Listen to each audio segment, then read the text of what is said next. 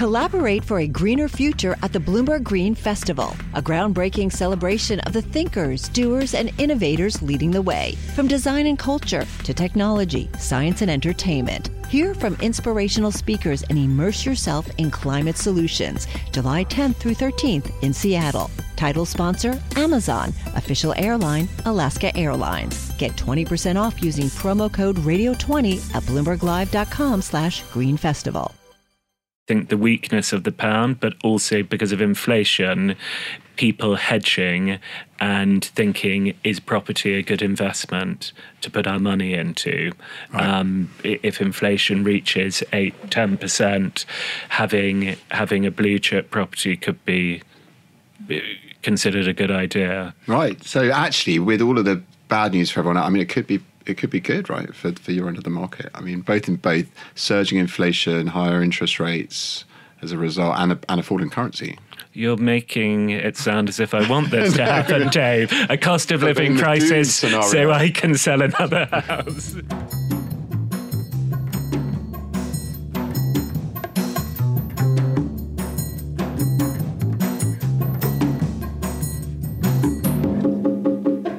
I'm David Merritt with Francine Lacroix in the London studio. And this is In the City, Bloomberg's podcast connecting you to the stories at the heart of the City of London.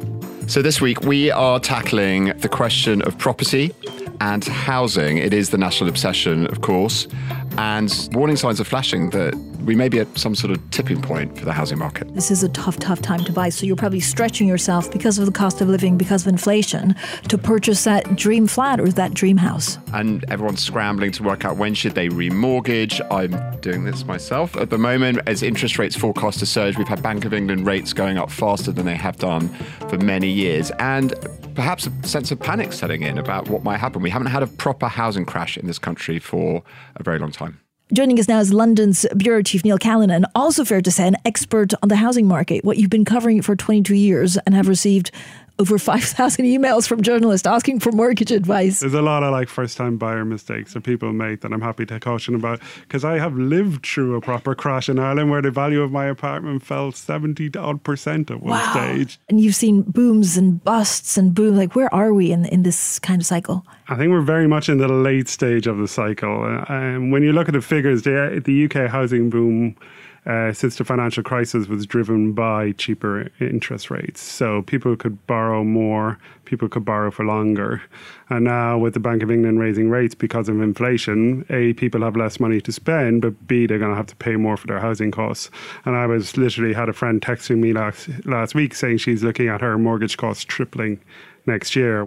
So, Neil, first of all, on average, what a new home buyer will spend £220,000 on a place, which is quite expensive. I mean, it's very, very expensive, especially if you're a first-time buyer.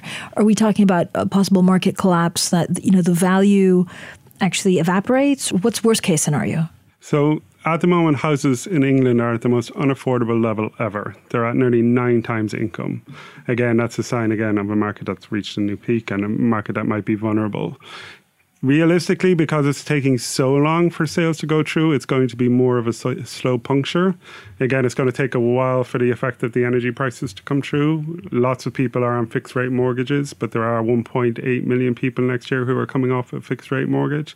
So it's going to take through to the fourth quarter last year before you're really starting to see the full impact of the mortgage rate increases, of the energy rate increases, of people having less money for food, having to change, and that just gives them less money to pay on housing. Does that mean we're going to see defaults? Everything at the moment is negative for housing, including construction costs are going up, so you can't necessarily, it's much more expensive to even do an extension and things like that. So what sort of rates are we looking at? I mean, I think there is one big qualifier I have to add before I answer this, which is that the government, every single time the housing market has slowed down, the government has kind of intervened to support it. With the sort of stamp duty measure? Or stamp duty and Help to Buy in particular.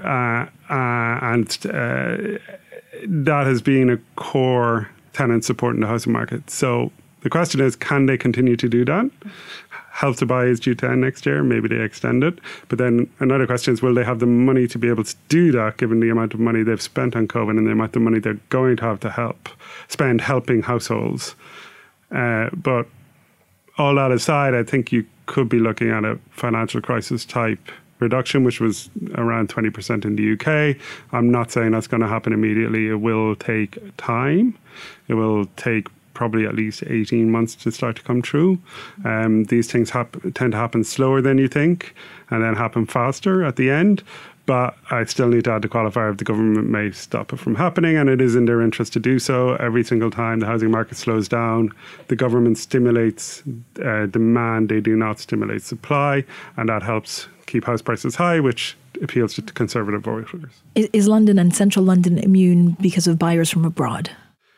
Well, central London, the top end of central London has already had a crash and has had a crash since just before Brexit. It has rebounded a bit in the last year or so, particularly at the very, very top end, where overseas buyers who would have bought 2 years ago or last year, you have all that pent-up demand coming in at once. By top end, you mean properties over £1 million or? Really, realistically, in prime central London, you're talking £5 million plus, and for houses, probably £10 million plus. So the volumes of those sales are much higher, but again, it's a tiny part of the market. But even within that, if you look at inner London, which includes prime central London and a few of the boroughs around it, flat prices have been falling since January. But outside of that, they're going up, and they've actually just reached a record. So prime central London has had a bit of a comeback, but how sustainable that is, we don't know yet. So far, you're not seeing as much benefit from the pound. The weaker pound as perhaps might have been expected. But in all of these cases, it comes down to geopolitics. So the real reason prime central London took off 10, 15 years ago was the Arab Spring, and events like that caused a lot of people to move money to London. There is not the similar thing happening because the Russians and Ukrainians who already had money have already bought in London. Whether we will see money coming from Dubai, that could be really interesting to watch. Neil Callanan, thank you so much. So from a quite wide look, actually, at the UK market and London in general, to the very, very high end. Yeah, that's what we all really want to read about, isn't it? What are the people in the stratosphere spending their money on, the super rich? Housing porn. House porn. We can't get enough of it. Are we allowed to say that? No, we're not allowed to say that. No. Okay, so we're allowed to call it housing porn, and for which we're going to be joined by the secret agent. He is one of London's top property brokers. He goes anonymously in order to protect his very important customers. And he's seen a thing or two. He has a tale to tell from every celebrity and their house.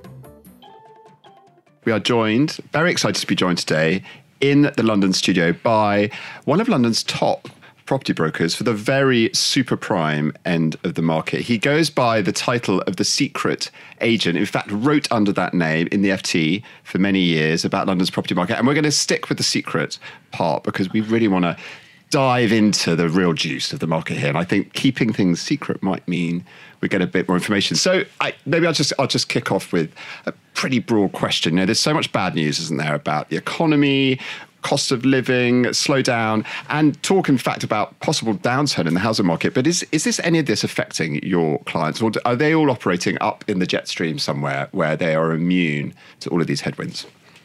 I would say you're right, Dave. They are operating in the private jet stream, floating above. In a private jet. Yes, very much so. And I don't think that their wealth has been significantly affected. And I think that their wealth is such that for most people, their home is probably their biggest asset.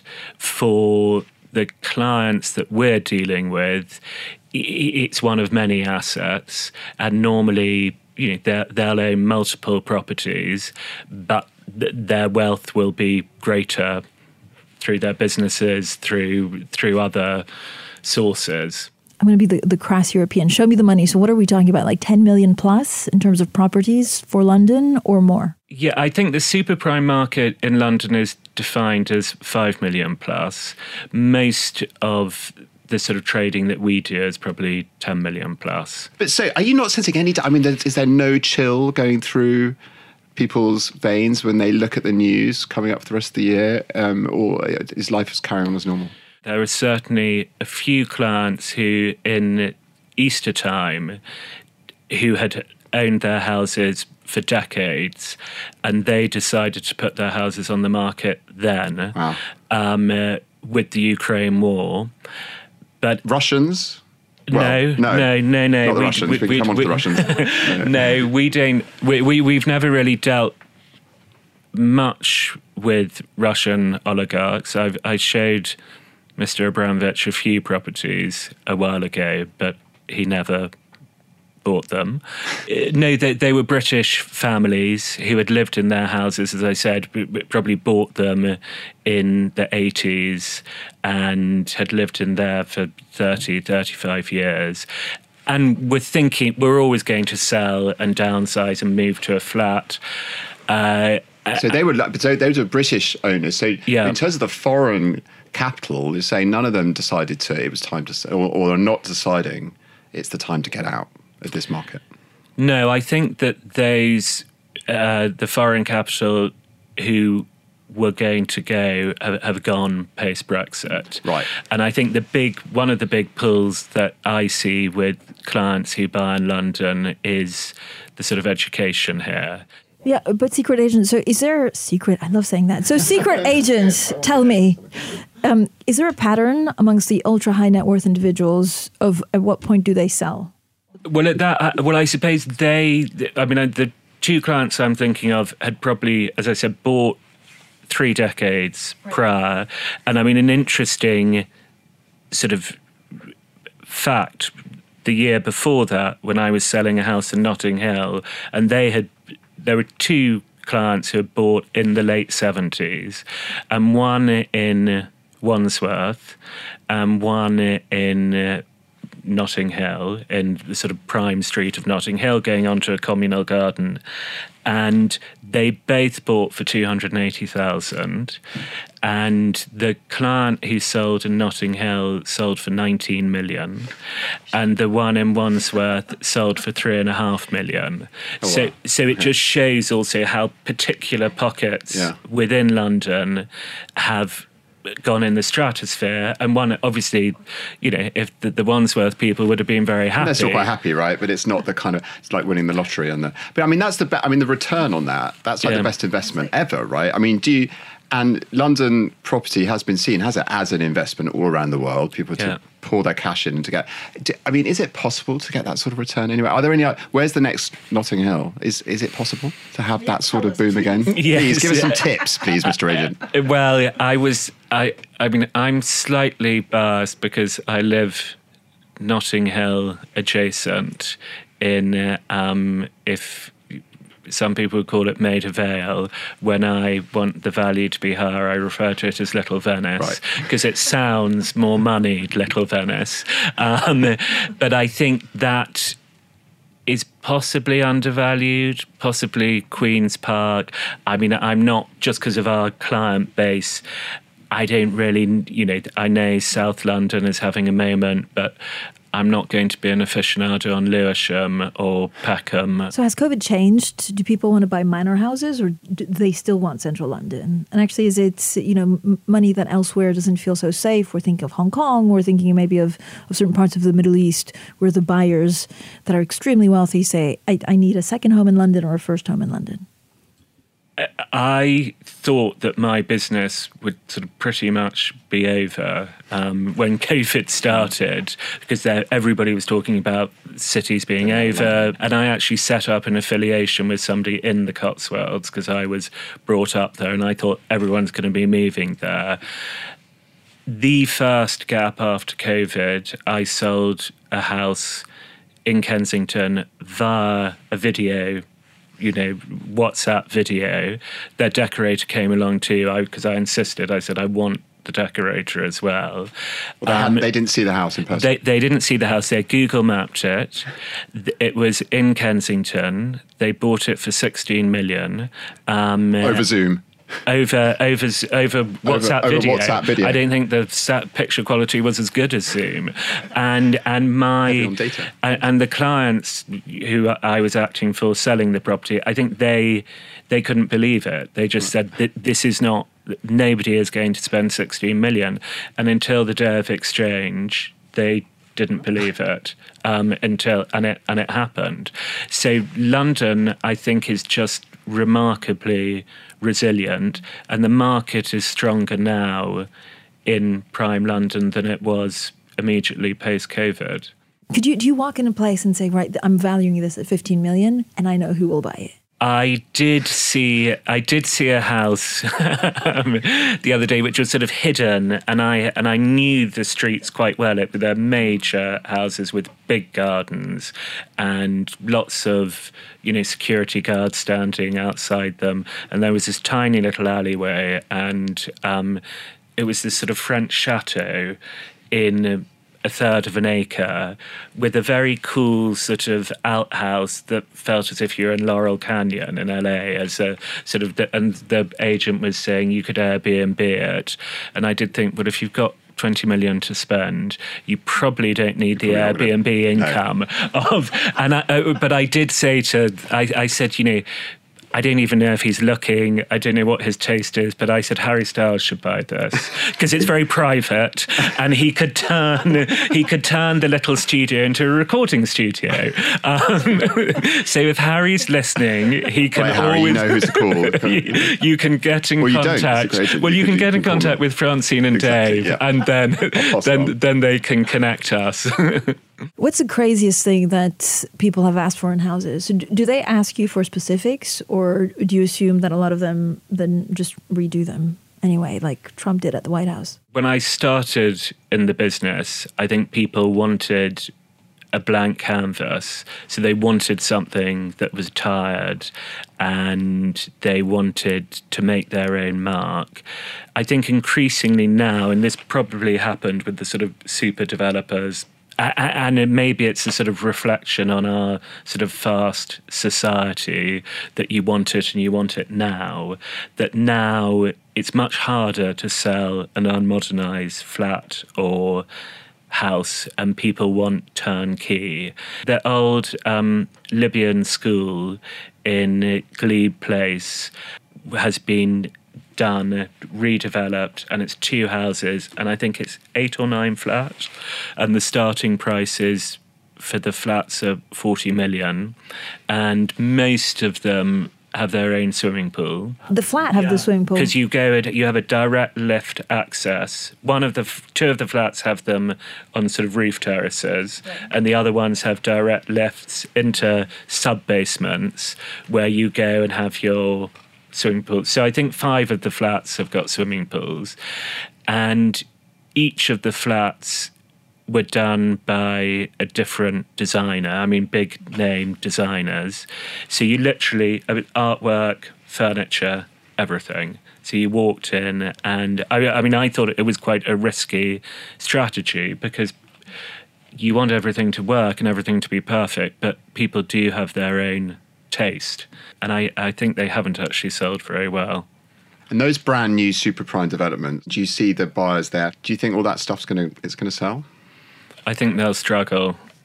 Just because they're scared of it, there's just too much of it. I think, and I think that's a very international market, whereas the market that we deal in primarily is international, but it's people who live here, that London's their home. So we have a lot of buyers who may not have been born in the UK, but they're sort of committed to living here, certainly for the foreseeable future. Whereas the Chelsea Barrack developments and others, it's usually a 3rd or 4th home. And I think, maybe to a wealthy American or Middle Easterner. And I think those buyers, why not stay in Claridge's?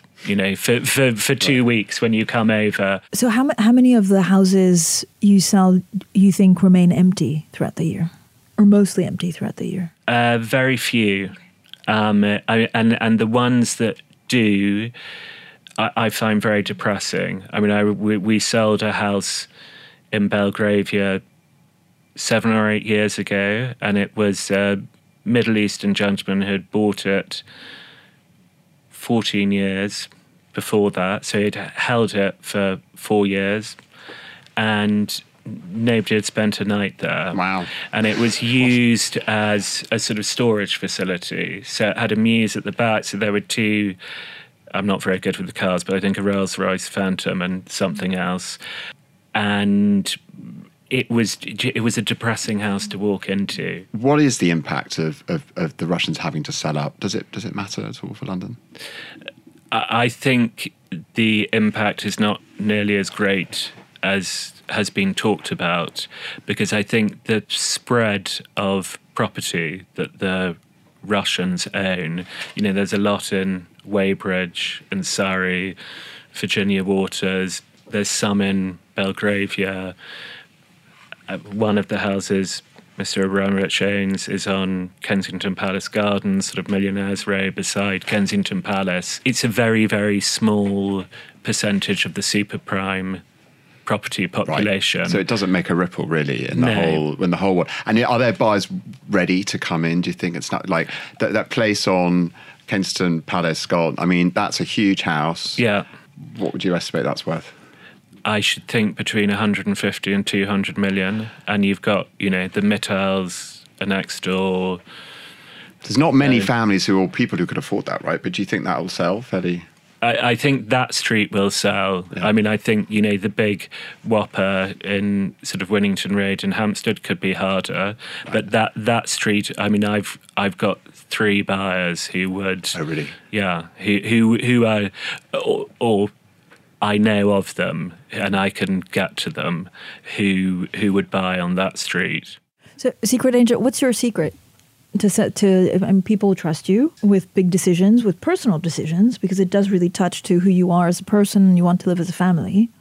Well, I think, part of my job is part therapy and understanding what people want and sometimes maybe seeing something that they don't realise that they want and uncovering it. I remember my biggest client and the first big deal I ever did was a house in Eaton Square, and the client was buying it for her son, who was 22 years old. And we went out for lunch and she said to me, should I buy this house? And it would have been my, greatest commission ever. And I said to her, no, don't buy this house. And she always called me darling, still does. And she said, darling, why? Why don't I buy this house? Why don't I buy it? Because she also says that word a lot. And I said, your son is 22. A freehold house in Eaton Square is the sort of apogee of your property aspirations. And where is he going to go from downhill here? From there on, right? There's nowhere to go. And she said to me, darling, that's where I like you. It was a test. Yeah. No. She bought the house. But I told her not to buy the house. And 4 years later, she bought a house that was more than I was wrong because you could go higher. She bought a house double the price of the house in Eaton Square for the son. So, but it's sort of trust and them knowing that you're, looking out for them. Thank you so much, Secret Agent. Thank you very much. I feel like I'm an Octonauts. Thank you, Secret Agent. Thank you, Secret Agent. Should I say Secret Agent or is it... Thank you, Mr. Agent. I just love it so much. Thank you, Mr. Secret. Is it Mr. Secret or Mr. Agent? I love it. I'm really into spy movies at the... There we go. We can do all of that, right? Thank you so much, Secret Agent. Thank you. Thank you very much. I'm definitely using the first one. Don't worry. I'm using the first one. That was great. Brilliant.